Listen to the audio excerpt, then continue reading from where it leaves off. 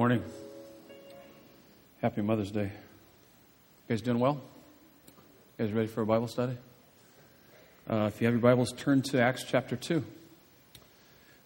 Ladies, this is your day. No cooking, no cleaning, no laundry. Just kick back. It'll all be waiting for you first thing tomorrow morning. Praise God. And it's piling high. My mom's really easy to buy for. I thank God for my mom, but she's easy to buy for on Mother's Day. Basically, I just renew her subscription to her two favorite magazines, Biker Chick and Soldier of Fortune. She wears camouflage, goes out in the mountains and has a gun and just does some pretty crazy stuff. But whatever she's into, it's up to her. Those are dumb jokes, aren't they? I do them every year. You guys still laugh, huh? Yeah, whatever. How it changes everything is our current teaching series. We're looking at Acts 2, chapter 2, verses 1 through 13. The wait is over. Let me start off by asking you a couple questions for you to think about. Could there be more to the Christian life than what you are currently living? Could there be more to the Christian life than what you are currently living? Second question, when was the last time you saw undeniably the Spirit of God working in and through your life? When was the last time you saw undeniably the Spirit of God working in and through your life? Let me give you the context of where we're studying here. And do that by making a very important statement that I'm convinced that you cannot meet the resurrected Savior, Jesus, and remain the same. Convinced of that. Add to that the Spirit-filled experience, and you are no longer suited for a normal life explainable by natural causes. That's the context. You got this group of believers who are somewhat disillusioned initially, and then Jesus resurrects from the grave, and then they're blown away. He spends 40 days with them, pouring into their life, talking to them about the kingdom of God, and then he says, hey, I want you to stay in Jerusalem until this promise takes place. The promise is found in the 8th verse of the first chapter. You will receive power when the Holy Spirit comes upon you, and you will be my witnesses, literally martyrs. And then you see this concentric circles of outreach happening in your own backyard, in your own city, state, nation, throughout the world.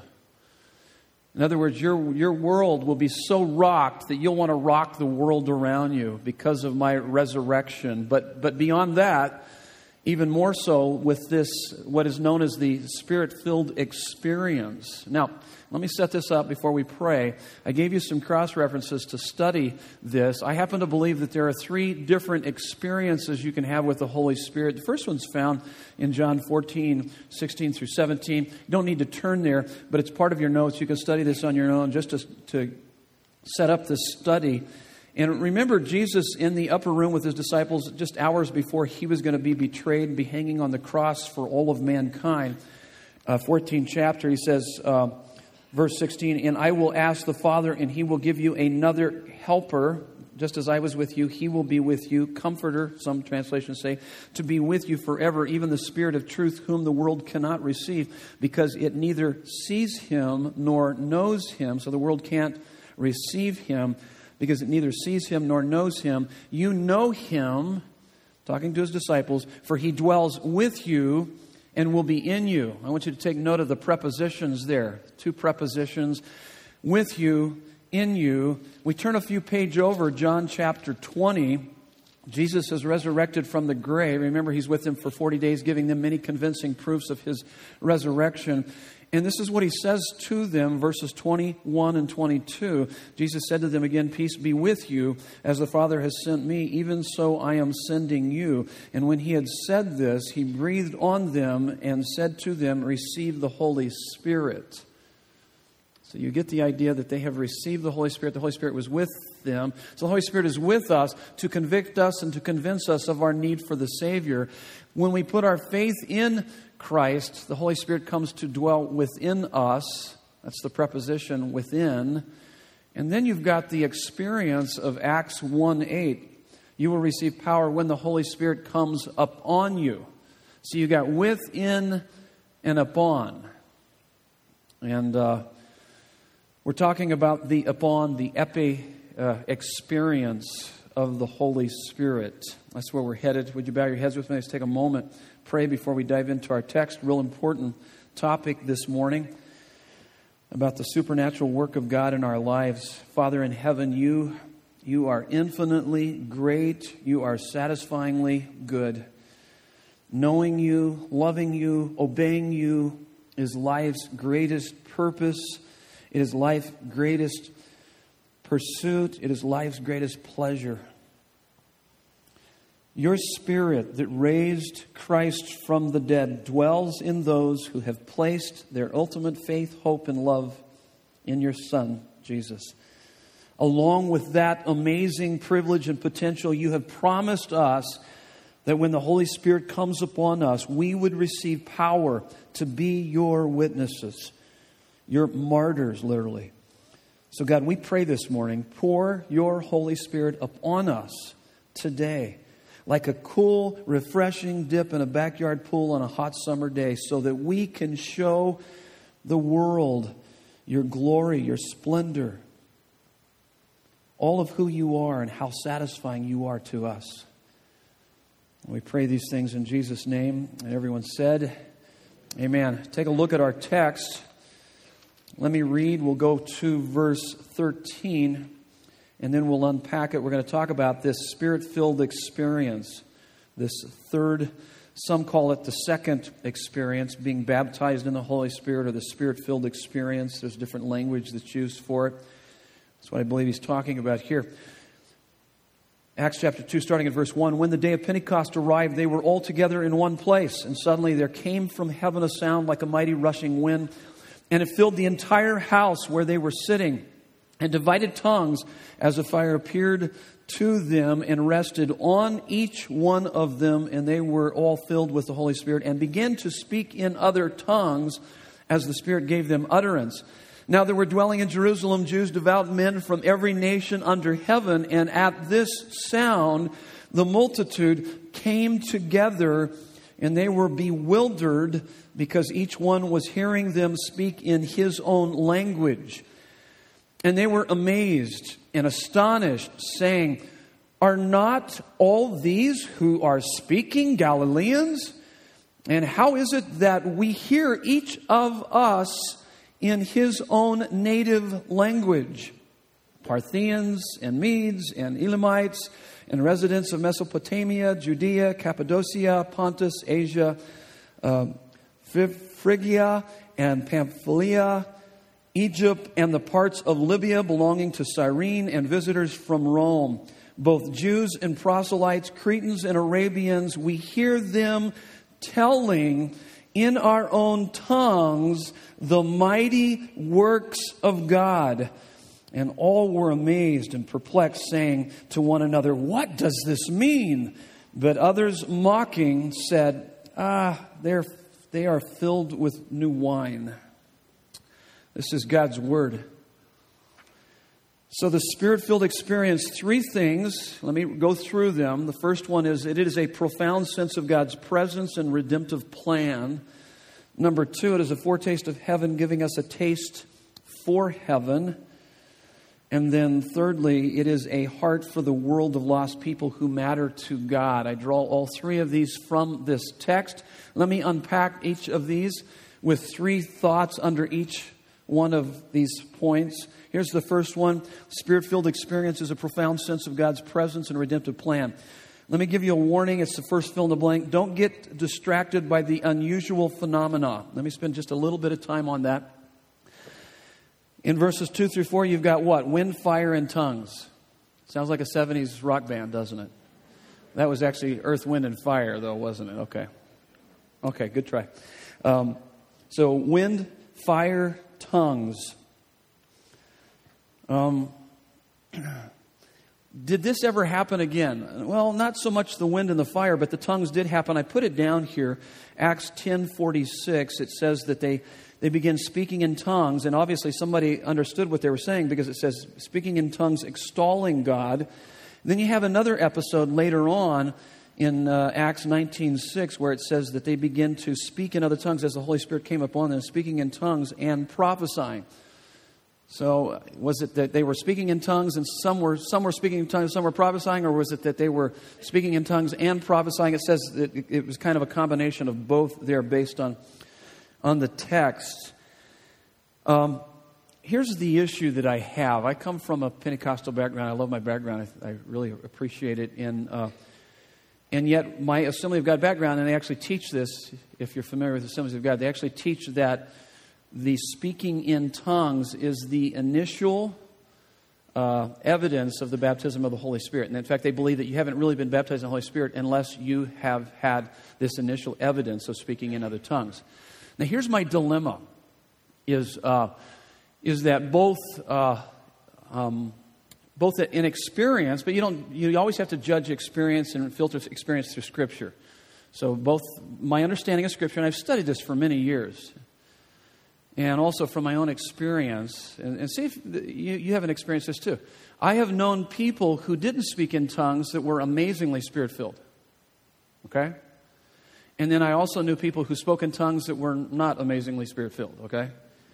There was just something about them. I thought, wow, you speak in tongues, and yet, my goodness sakes, I would expect a little bit more of something happening in your life.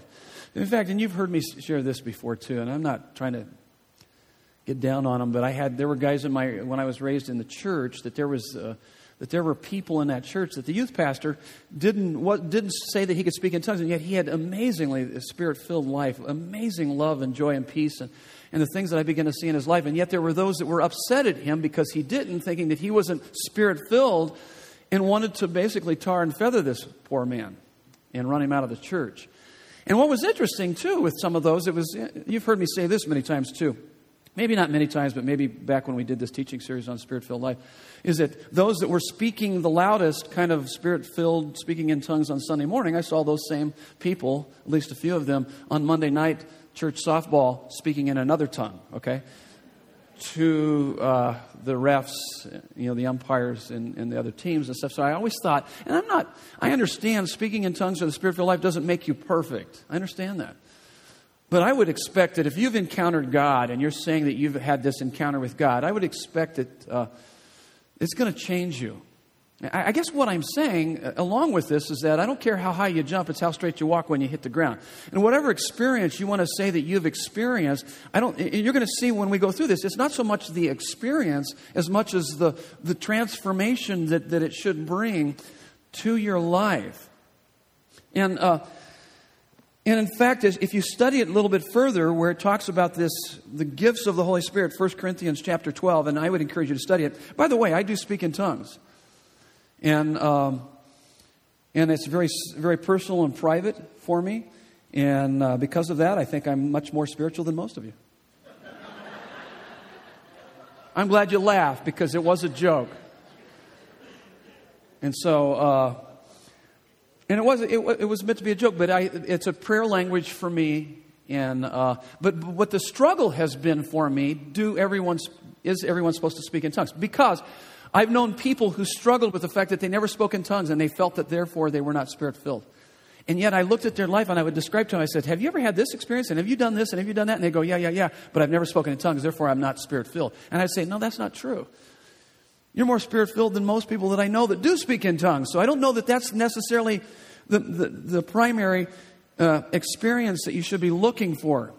Whether you speak in tongues or not, don't put so much weight upon that experience, is all I'm saying.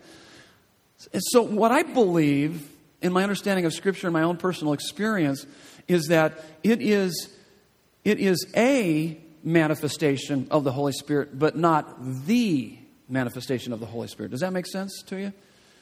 So it's one of many, and it tells us in actually 1 Corinthians chapter 12 where it talks about that. It also gives some really great counsel and insight on speaking in tongues in 1 Corinthians chapter 14. But it says in 1 Corinthians 12:13, all are baptized by one Spirit into one body. And it gives you the idea in that same chapter, verses 10 and 30 of chapter 12 of 1 Corinthians, that not all speak in tongues. So you get that idea that maybe it's just a gift for some and not for everyone.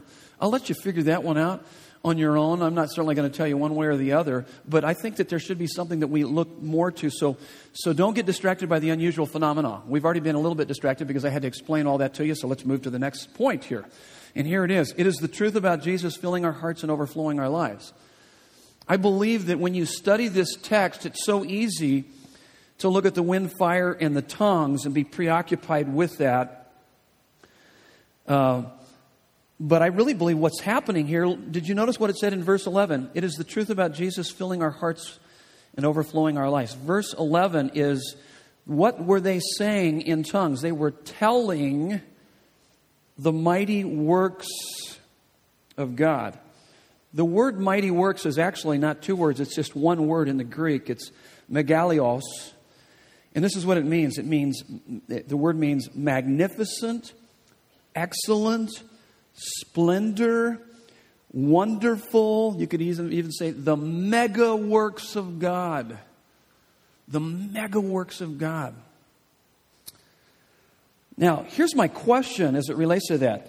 Before this experience, were there those in New Testament, as you read through the gospel accounts before Acts, because after Acts, then you have all the letters. So was there any kind of Spirit-filled experience before that time? Do you think there was any kind of Spirit-filled experience before the book of Acts? Anybody? What do you think? Okay, yeah. Anybody? Show of hands, you think? Yeah, right on. Right on. Yeah, there was, and in fact, there were many different, even in the Old Testament. But here, let me give you a couple in the New Testament. In Luke chapter 1, verse 41, and verse 67, you have both Elizabeth and Zechariah. It actually says they were filled with the Spirit. And what did they do? They began to declare the redemptive works of God with joy and power. Isn't that interesting? So it's saying what they were doing, only it wasn't in tongues. It was in the language that people could hear. They were declaring. So what it was saying is that they were saying God is magnificent. He's excellent. He's splendid. He's wonderful. Mega works. Wow, can you believe what God has done? Which, by the way, I really believe that that's kind of the acid test of those that, to me, who are really walking in the Spirit and really have an understanding what the Christian faith is all about, is that they don't have an attitude of entitlement and that God's indebted to me because I go to church and read my Bible and pray, and that therefore, God's supposed to be nice to me and do all these great things for me. Actually, I believe that someone who's living in the fullness of the presence of God in the Spirit, a profound sense of God's presence and redemptive plan, is that they have a overwhelming sense of wonder and indebtedness towards God. And that's what they're like, wow, oh God, you are so amazing. I can't believe that you are in my life. You have done so many wonderful things. You continue to do wonderful things. It's kind of one of those things. That's what that word means. Is there any other evidences of that other than Elizabeth and Zechariah? Yeah, actually in Jesus, Luke 3:21 through 22, Holy Spirit descends upon Jesus. You get kind of that idea of that upon experience. Holy Spirit descends as a dove upon Jesus, and He is assured of His sonship. You remember the Father saying, "You are my beloved Son in whom I am well pleased"? By the way, I think that part of that Spirit-filled experience should be your heart crying, "Abba, Daddy," and understanding that He is saying to you, "You're my beloved son or daughter in whom I am well pleased." I believe that's part of that Spirit-filled experience. You have this overwhelming sense that He's your dad and He's going to take care of you and everything's going to be okay. That's part of that. I think that's that profound sense of God's presence and redemptive plan. You also see in the life of Christ, Luke 4:1 through 13, He's full of the Holy Spirit. He's led by the Spirit where? Into the wilderness where He is tempted. And how does He deal with the temptation? He declares the Word of God in resistance to being tempted by Satan, which I believe is evidence of that Spirit-filled. So when you're able to come against temptation when otherwise you would give into, that you're able to, through the Word of God within you, begin to face off and be able to turn away, not take the bait, so to speak, but begin to embrace more fully the promise that God has. The power of sin's promise is broken by the power of God's promise through His Word. That would certainly be evidence to me of that Spirit-filled experience, this profound sense of God's presence and His redemptive plan. So you see that in the life of Christ. Now, after that, do you see experiences of Spirit-filled experience after Acts 2? Yeah, absolutely. We're going to, as we study through the book of Acts, in Acts 4, chapter 4, you see this whole group of people gathered, and they're under heavy persecution. And they don't actually pray, God, help us, relieve us of this persecution. They actually pray, God, give us boldness to face the persecution. It says in Acts 4:31 that they were filled with the Spirit and begin to speak the word of God with boldness. That would be Spirit-filled. If there's ever been a time in your life when you have been able to face down with boldness people that would even persecute you or ridicule you or try to shame you in some way, this boldness, I've seen it in my life, in the workplace when people, they ridiculed me because of being a Christian. And I was outspoken about being a Christian. But there is this power, the boldness, that water on a duck's back. It's not that you're antagonistic trying to shove it down anybody's throat, but sometimes you just get the antagonism just being who you are. But you're able to deal with it because Christ is more real to you. His love for you, I mean, my goodness, the Son of God died for you. This person you work with that maybe at some point in the future, I mean, he's a created being by the one that thinks the world of you. So, I mean, you can kind of see that as you begin to see that becomes more real to you. You can fend off that ridicule and persecution. You see that happening. You see that happening with this early church. Acts 4:31. You also see it in Stephen, Acts 7:55 through 56. Stephen is filled with the Holy Spirit. He proclaims the mighty works of God as they're getting ready to chuck rocks to his head in the face of opposition. And you see it in Paul in Acts 13:9. And so there's that boldness, and there's this power. So it's a profound sense of God's presence and redemptive plan. Don't get distracted by the unusual phenomena. It is the truth about Jesus filling our hearts and overflowing our lives. So what are the mega works? What are the mega works? I believe it's the gospel, but there's certainly times in my life that I know that God reveals himself to us through creation. I mean, all three of my kids being born, I was just in tears. I had that sense, wow, God, you are wonderful. Mega works. This is amazing. All four of my grandkids wasn't in the room when they were born, but got to see them right after that. Heard the little wah, the little cry, and you're just like, oh, start crying. I cried with them. I was crying as much as he was crying. You know, it's like, oh, this is amazing. You look at pictures from the Hubble telescope, you're like, we're like a little microscopic speck of dust on this planet compared to all the vastness of the universe. And yet this God of the galaxies that holds all this in his hands, he's my friend. He loves me. He died for me. So I've had that sense, through creation, through conscience, intuitively, that sense of right and wrong, that sense of justice. Many people celebrated this last week over Osama bin Laden's being put away, coming face to face with a Navy SEAL and put a bullet in his face. And American justice. If you're troubled over that, just read. Certainly, there should be an aspect to our hearts that is somewhat grieved over that and his resistance towards the gospel and resistance towards God, and also his perpetration of the wicked, evil things that he did against American citizens. So there should be that grief, but also, that grief over that and that sense of like, okay, yeah, he got what he deserved, and yet at the same time a grief that he was so lost and led a lot of people astray. And so there should be that balance. But American justice, and if you struggle with that, you need to read the 13th chapter of Romans. And so the very sense that there was celebration in Times Square in Washington and Chicago, all these places, why would we celebrate something like that? It's a sense of justice that God has placed within our own heart. In fact, what if he would have been captured, not killed, and obviously tried, convicted, and in the sentencing the judge said, we'll give you 100 days, $100, you're out. Would that bother you?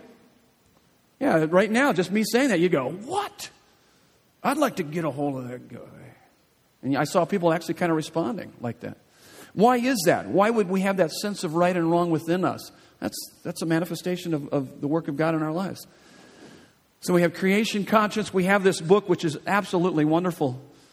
And I saturate myself in this book as God speaks to me regularly and faithfully through it and to all of us as we teach His Word week in and week out. But then He has revealed Himself to us ultimately through His Son Jesus, who showed up here on this planet Earth. But I'll tell you what, as I was reading from one commentator here recently, all of those ways that God reveals His mega works to us is like the sun kind of getting through the clouds, just kind of peering through the clouds. But there's one way that God shows His glory to us, and He has shown His glory to us once and for all. This is the mega works of God. You know what it is? It's the cross. It's like a lightning strike. It's like, wow, here's the glory of God through the cross of Jesus Christ. And I believe that's what they were proclaiming. They were proclaiming the incarnation, the substitutionary atonement.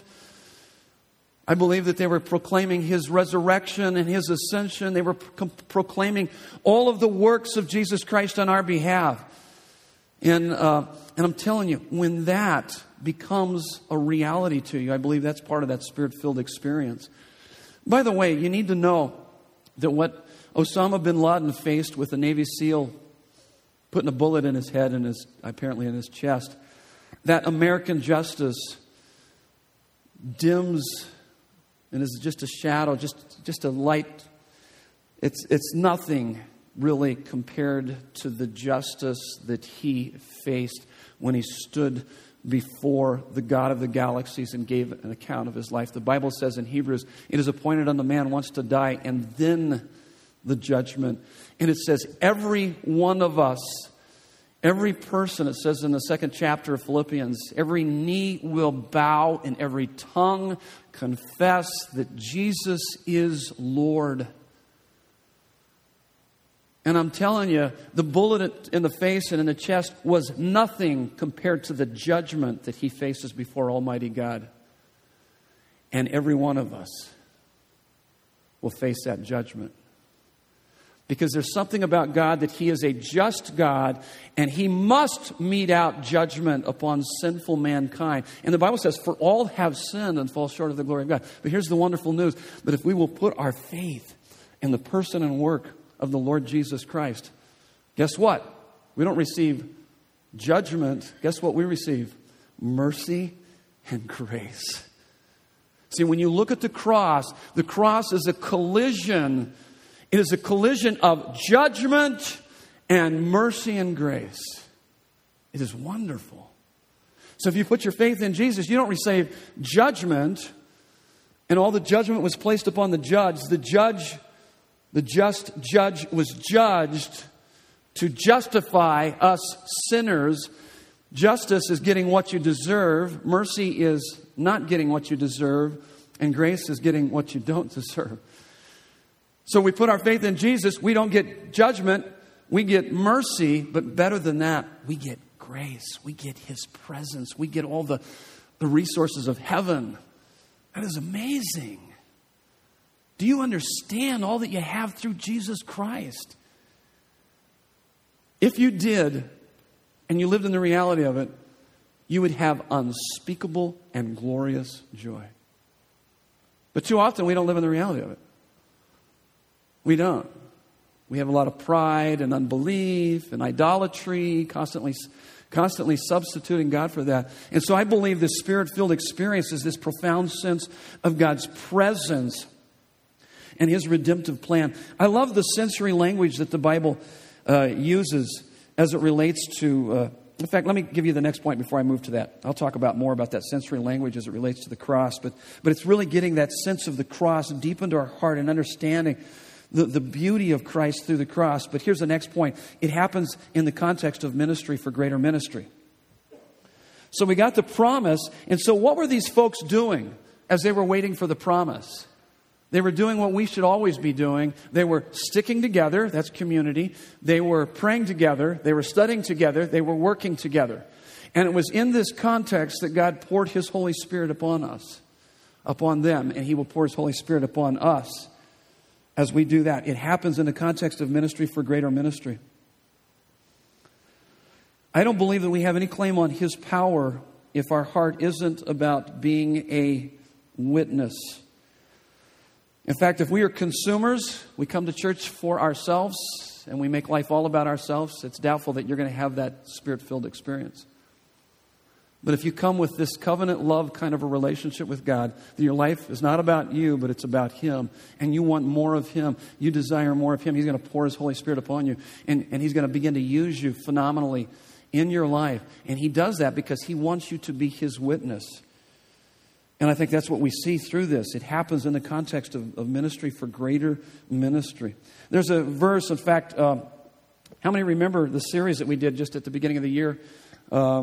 Spirit-filled is what we called it. Anybody remember that? Okay, 3 of us. I'll have to do that. Okay, was there more? Show of hands? Show of hands. Oh, thank you very much. 4 of us now. Actually, there was quite a bit more. So, you guys remember what was the key verses to that? I mean, we spent 4 weeks on these verses. I tried to drill them into your head, and they are Ephesians 5. I almost start speaking in tongues right there. 5:18 to 21. And he said, do not be drunk with wine, which leads to debauchery, but be filled with the Spirit. In fact, he goes on in that, which is, I think, is a great cross-reference to what we're studying here. Let me read it. He says, and then addressing one another in psalms, hymns, spiritual songs, singing and making melody to the Lord in your heart. So this is the result of the Spirit-filled life. Giving thanks always for everything to God the Father in the name of our Lord Jesus Christ, submitting to one another out of reverence for Christ. And then he goes on. This is the context. You've got to remember this. This is important because it's in the context of ministry for greater ministry. He talks about husbands and wives. He talks about parents, children, parenting. He talks about slaves and masters, which is talking about employer-employee relationship. Then he talks about spiritual warfare. Now, why would he say, be filled with the Spirit in that context?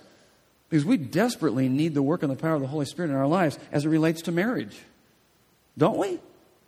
I mean, if you're going to have the kind of marriage that would be a reenactment of the gospel of Jesus Christ, you need to be Spirit-filled.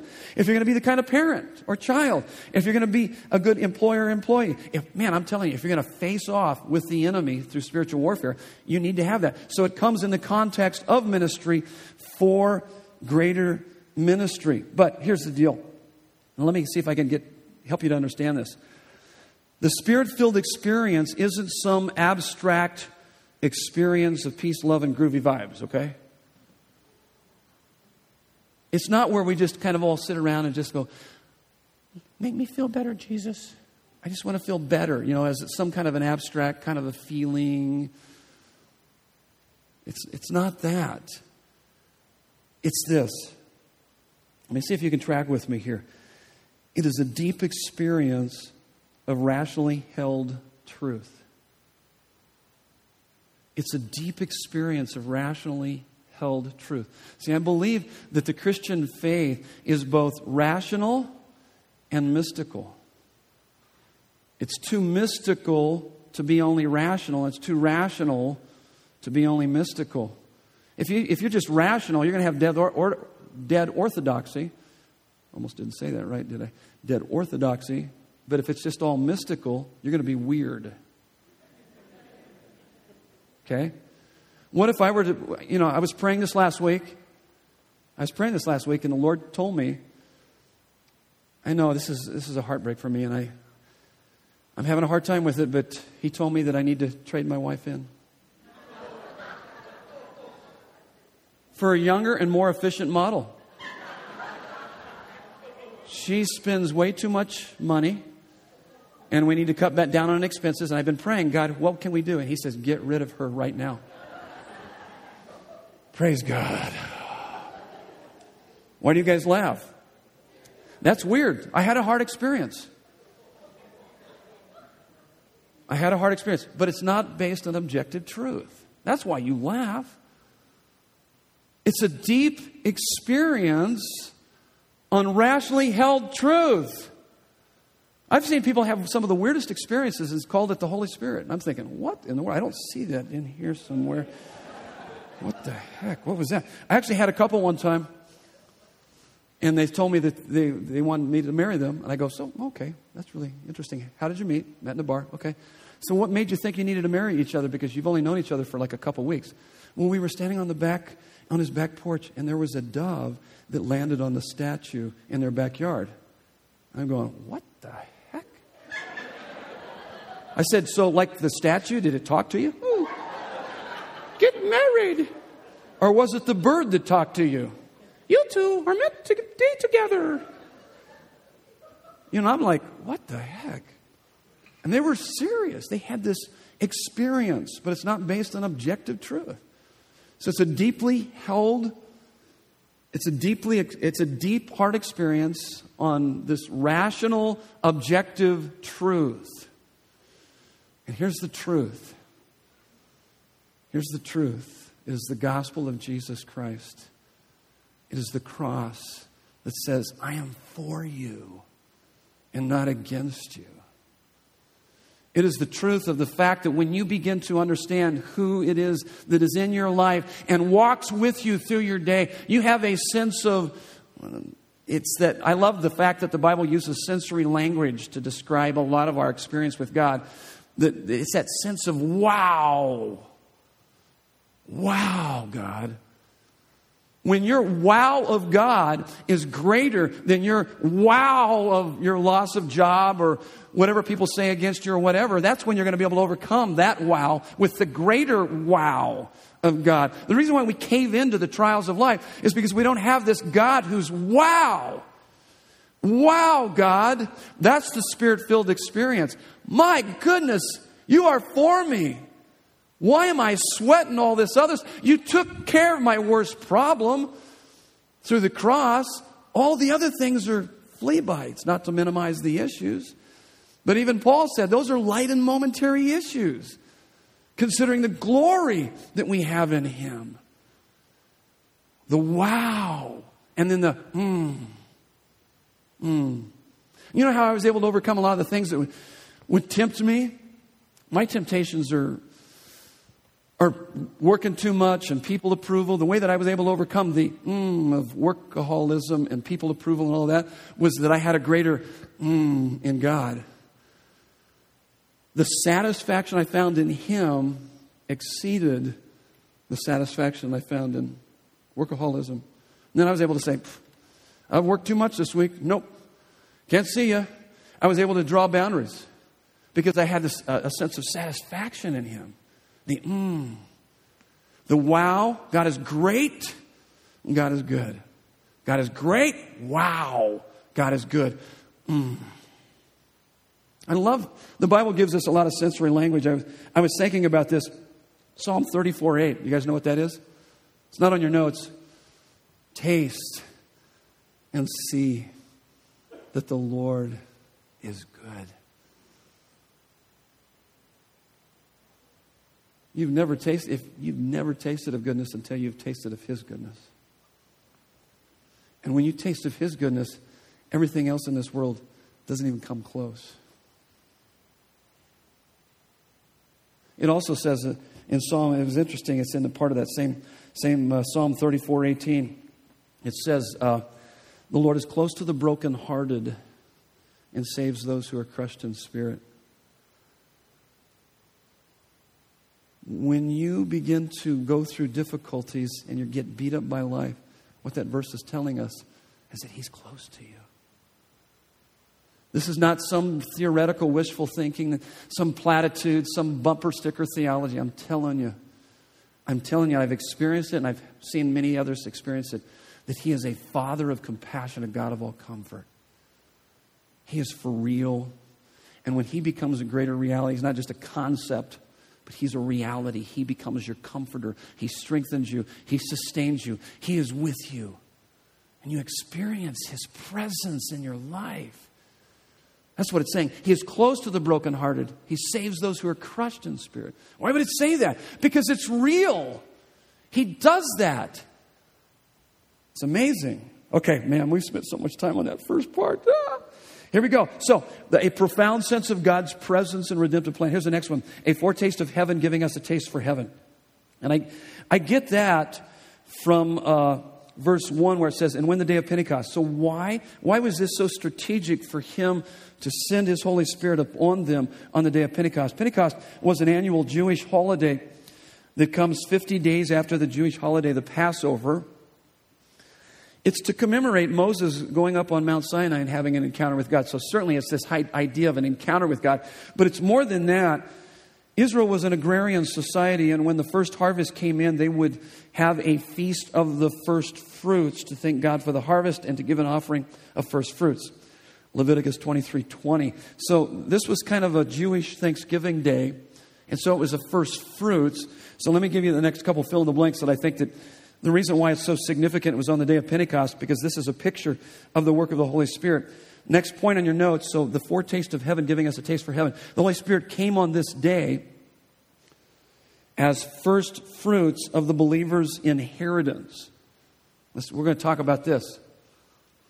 Oh my goodness, I got at least another 2 hours before we end today. No, we got time. Let's knock it out. So the Holy Spirit came on this day as the first fruits of the believer's inheritance. Are you aware of the fact that when the Bible talks about the Holy Spirit and God placing His Holy Spirit within us, He uses this idea in 2 Corinthians 5:5 and Ephesians 1:11 and 14, that the Holy Spirit is a deposit guaranteeing what's to come. So what is a deposit? A deposit is a down payment. And down payment means there's more to come. So he's saying, when I've given you the Holy Spirit, it's like this deposit guaranteeing more to come. Next point in your notes, first fruits are a small taste of what is coming in the future with Christ. So when they would celebrate first fruits, they'd have this party because they knew that this was at the beginning of the harvest and the greater harvest was coming. So it gives us that picture. Now, in Romans 8:18 through 26, Paul talks about using this metaphor with the first fruits and associating it with the work of the Holy Spirit. In fact, he uses this language. He says, the whole creation is subjected to futility, in bondage to corruption, is groaning. And in other words, what he's saying is that the universe is running down. Second law of thermodynamics. But then he goes on in this text and he says, but we have the first fruits of the Holy Spirit giving us hope and help. Another good cross-reference is 2 Corinthians 4:16. It says, though outwardly we are wasting away, but inwardly we are being renewed day by day. So this is the first fruits, the experience of the Holy Spirit, placing the Holy Spirit within us. And also the Holy Spirit coming up on the day of Pentecost is the first fruits of one day in the future when the whole universe will be enveloped with the presence of God, stopping all decay. And this is just a taste, to give us a taste for heaven, a taste of heaven now, so that we will have a taste for heaven. If you want to read a great passage, Revelations 21, 1 through 7, it gives you the idea of what's going to happen. That when you go to be with the Lord, when He sets up His kingdom on this planet Earth, and we have this restored heavens and a new earth, it will be absolutely wonderful. You have the picture of Jesus sitting down with us and wiping away all of our tears. I mean, imagine just being with the one who would rather die than to live all eternity without you. See, that's the mega works of God, that He would die for you and give you fullness of life. And now you are with Him and in His presence. And though we get glimpses of that from time to time here during worship time through the study of God's Word, I remember having that experience when I was working on the fire department after we'd come back from a call and I'd go up in my cubicle. There were times that I would pray in my cubicle or read God's Word and meditate. And there were times that it was unbelievably heavenly. A sense of His presence. It was just a taste. He didn't want to leave that moment in time. That's what he's talking about here. And yet it's in the context of us, second law of thermodynamics, things wasting away. Though outwardly we are wasting away, inwardly we are being renewed day after day.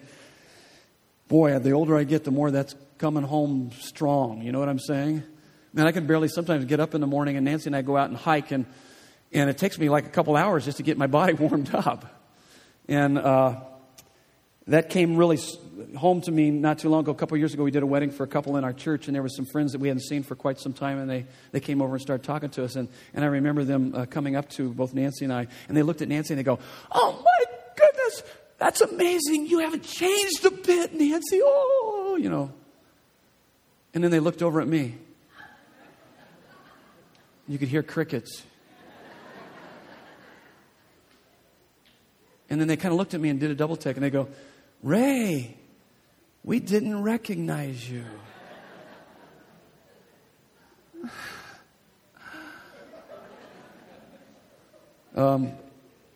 There was a couple of years ago, there was a junior high little person that came up to me, and they said, "Wow, you look much older up close and personal than what you look on stage." And I said, "You little midget demon, I'm going to cast you out of this church. Thanks for helping me to be renewed inwardly." I'll tell you what, I am getting much older, and I don't even look like my wedding picture. There's no doubt about it. But I'll tell you what, I am being renewed day after day. I have never in my whole life experienced more of His love and His joy and His peace than what I experience now. And I've never had such a longing for heaven that I have now. So I can hardly wait. I mean, if I live another 15, 20, 30 years, let's see, I'll be 40. I'll be like 70 or 80, something like that. But I mean, I can't, I mean, it's just amazing. I sense, though my body is wearing out, I have a sense of His presence. Unlike ever before. I think that's what he's talking about here. He says, we, the church, have the resurrection power of the Holy Spirit to overcome, to stem the tide, to overcome the spiritual, the psychological, the social, physical breakdown of the fallen world. But remember, it's only the first fruits. It's only the first fruits. So I gave you a lot of cross references. We have the gifts of the Holy Spirit. When you begin to understand the gifts of the Holy Spirit that He gives us, that supernaturally God wants to use us to bring grace to others. And then we have the fruit of the Holy Spirit that no matter what we're going through, we have love, joy, peace, patience, kindness, goodness, faithfulness, gentleness, self-control, regardless of the people, things, and circumstances of our life. God working in our lives supernaturally. So, I mean, we can give up our small ambitions, repent of our low expectations. We can have great hope for ministry. We have the first fruits, but it's only the first fruits. We got to keep that in mind. The Bible uses, a lot of theologians actually use this other kind of language too to help to describe kind of the period of time that we live in. They would say that we live in the already, but not yet. We live between the first coming and the second coming. The first fruits and then the full harvest is coming when we stand before Christ. And so we need to keep that in mind because it brings balance to our lives. Because if you overemphasize the already, the first fruits to the exclusion of the not yet, the full harvest, you'll be too optimistic, expecting quick solutions to problems. You'll fail to expect any suffering or tragedy to come, and you'll underestimate the power of remaining sin in your heart. If you overemphasize the not yet, the future harvest to the exclusion of the already, the first fruits, you will be too pessimistic about personal, church, and society change. Here's what I'm learning through the years is that sometimes He calms the storms, and other times He calms His child in the storm. Either way, we should ask boldly, surrender completely, and believe that His grace is sufficient regardless of what we're going through. He will never leave us or forsake us. Because it's lethal to think that God never calms the storms. And it's just as lethal to believe that He always calms the storm, though eventually He will calm every storm. And so there has to be this balance. This is just the first fruits. Remember, it's only the first fruits with the full harvest coming face to face with our Savior. But I'll tell you, there's an amazing amount of His grace and love that we can experience right now. Let me give you a verse. You can write it down. Here's my Mother's Day verse for you this weekend. It's Isaiah 49. I always think, when I think of Mother's Day, I think of my mom, who was a phenomenal mom. And I think of my mother-in-law, and I think of my wife. And I think of my daughter. I think of the women that have had an impact in my life. I think of this verse, and it gives me revelation of our Father God and His love for us. It's Isaiah 49, verses 15 through 16, and it says, "Can a woman forget her nursing child, that she should have no compassion on the son of her womb? Even these may forget, yet I will not forget you. Behold, I have engraved you on the palms of my hand." When that becomes real to you, though mom's nursing a baby, he's saying they may forget, but probably not. But I'm not going to forget you. Some of you need to hear that this morning. He hasn't forgotten you. He loves you. He's engraved you on His hands. What's that? Yeah, nail-pierced hands. He died for you. If He took care of your worst problem, everything else is a flea bite in comparison. He'll take care of you. He will see you through. And the Spirit-filled experience is making that not just a concept, but it becomes a reality that gives you what you need to face the difficulties of your life. Here's the last one. A heart for the world of lost people who matter to God. I think that's what most of the text is really about. And it goes in line with what He said, you shall receive power when the Holy Spirit comes upon you, and you will be my witnesses. So it's really about world evangelism. It's about how the impact that our lives would make. And so we have this Spirit-filled experience as a profound sense of God's presence, a redemptive plan, a foretaste of heaven, giving us a taste for heaven, and then a heart for the world of lost people who matter to God. Verses 5 through 11. The Holy Spirit brings racial harmony and cultural unity. The Spirit-filled life or experience is more than just declaring the mega works of God, but that you begin to get along with people now that before Christ you couldn't get along with. You begin to actually love your enemies. Now, what's interesting is that most of this passage gives this long table of nations. Why? When was the last time that you see a table of nations? Genesis 10 and 11. Chapters 10 and 11. And you have the Tower of Babel, remember? And so you got the people of the earth decided to be their own masters, make a name for themselves, which leads to racism, elitism, racial and cultural hostility, the destruction of human community. And so what does God do? He confuses their tongues. But when the Holy Spirit comes down, He brings racial harmony and cultural unity. And the first worship service and message was in what language? In all the languages of the nations. And the common denominator is the cross of Jesus Christ. And Galatians 3:28 through 29 says there is no Jew or Greek, slave or free, male or female. We're all one in Christ. So if you're Spirit-filled, you're going to see this. Racial harmony and cultural unity. Here's the next thing. The best way to attract others to Christ is to lip smack about God's mega works, connecting with their minds and hearts. Did you notice verse 11? It says, telling in our own tongues. These are people saying that. They're telling us in our own tongue the mega works of God. It's the classic story here of my son Ryan. When he was a little boy sitting in his high chair, he would eat his Cheerios. And as he was eating his Cheerios, with each bite, he would go, mmm. And then he'd take another bite, go, mmm, every bite. Not just a couple bites, every bite. And then he tipped the bowl up and goes, mmm. And I'm thinking, what's in the Cheerios? Because I made those Cheerios and I want some of those Cheerios. And he taught me a good lesson that that's what God wants us to do. And it's the best way we can bring glory to Him is to, God, you are wow and you are If I were to look at your life, is there something about your life that would attract me to Him? Is there a Or are you doing more when it comes to the stock market, or to, the tickets you have to your favorite games? Or do you do more excitement over those things as opposed to the glory? And if you are, man, you have yet to taste of His goodness. I'm telling you, his wow and exceeds all wow and in this world. And that's the best way. Listen, parents, listen to me. I tell you this with all sincerity and desperation. We're losing a whole generation of kids.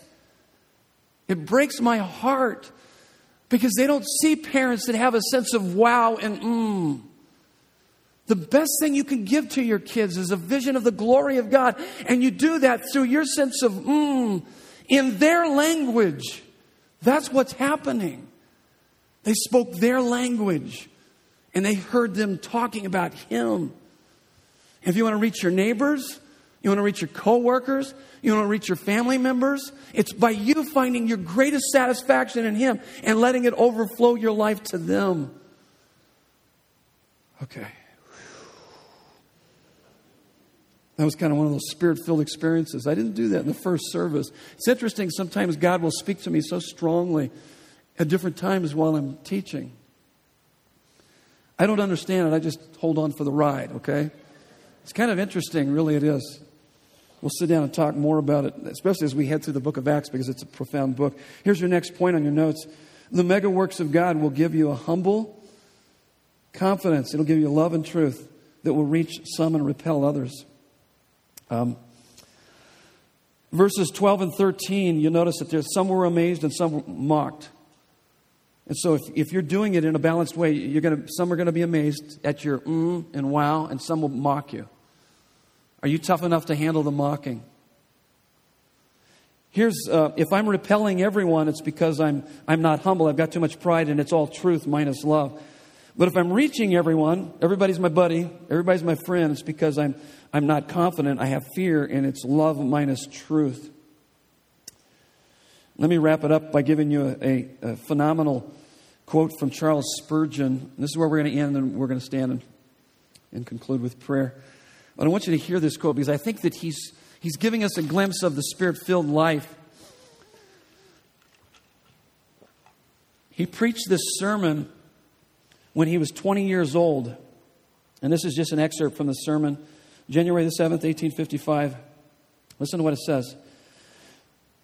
Let's see if you can see the Spirit-filled life in this. The highest science, the loftiest speculation, the mightiest philosophy which can ever engage the attention of a child of God is the name, the nature, the person, the work, the doings, the existence of the great God whom He calls His Father. There is something exceedingly improving to the mind in a contemplation of the divinity. It is a subject so vast that all our thoughts are lost in its immensity, so deep that our pride is drowned in its infinity. Other subjects we can compass and grapple with. In them we feel a kind of self-content and go our way with the thought, behold, I am wise. But when we come to this master science, finding that our plumb line cannot sound its depth and that our eagle eye cannot see its height, we turn away with the thoughts that vain man would be wise, but he is like a wild ass's colt. And with the solemn exclamation, I am but yesterday and know nothing. No subject of contemplation will tend more to humble the mind than the thoughts of God. But while the subject humbles the mind, it also expands it. He who often thinks of God will have a larger mind than the man who simply plods around this narrow globe. The most excellent study for expanding the soul is the science of Christ and Him crucified and the knowledge of the Godhead in the glorious Trinity. Nothing will so enlarge the intellect, nothing so magnify the whole soul of man as a devout, earnest, continued investigation of the great subject of the deity. And while it's humbling and expanding, this subject is eminently consolatory. Now, for those of us that are struggling this morning, this is meant for us. If you're struggling, listen to these words. Oh, there is in contemplating Christ a balm for every wound. In musing on the Father, there is a quietness, a peace for every grief. And in the influence of the Holy Ghost, there is a balsam for every sore. Would you lose your sorrows? Would you drown your cares? He's talking about you want to get rid of these things? Then go plunge yourself in the Godhead's deepest sea. Be lost in His immensity, and you shall come forth as from a couch of rest, refreshed and invigorated. I know nothing which can so comfort the soul, so calm the swelling billows of grief and sorrow, and so speak peace to the winds of trial as a devout musing upon the subject of the Godhead. Stand with me for closing prayer.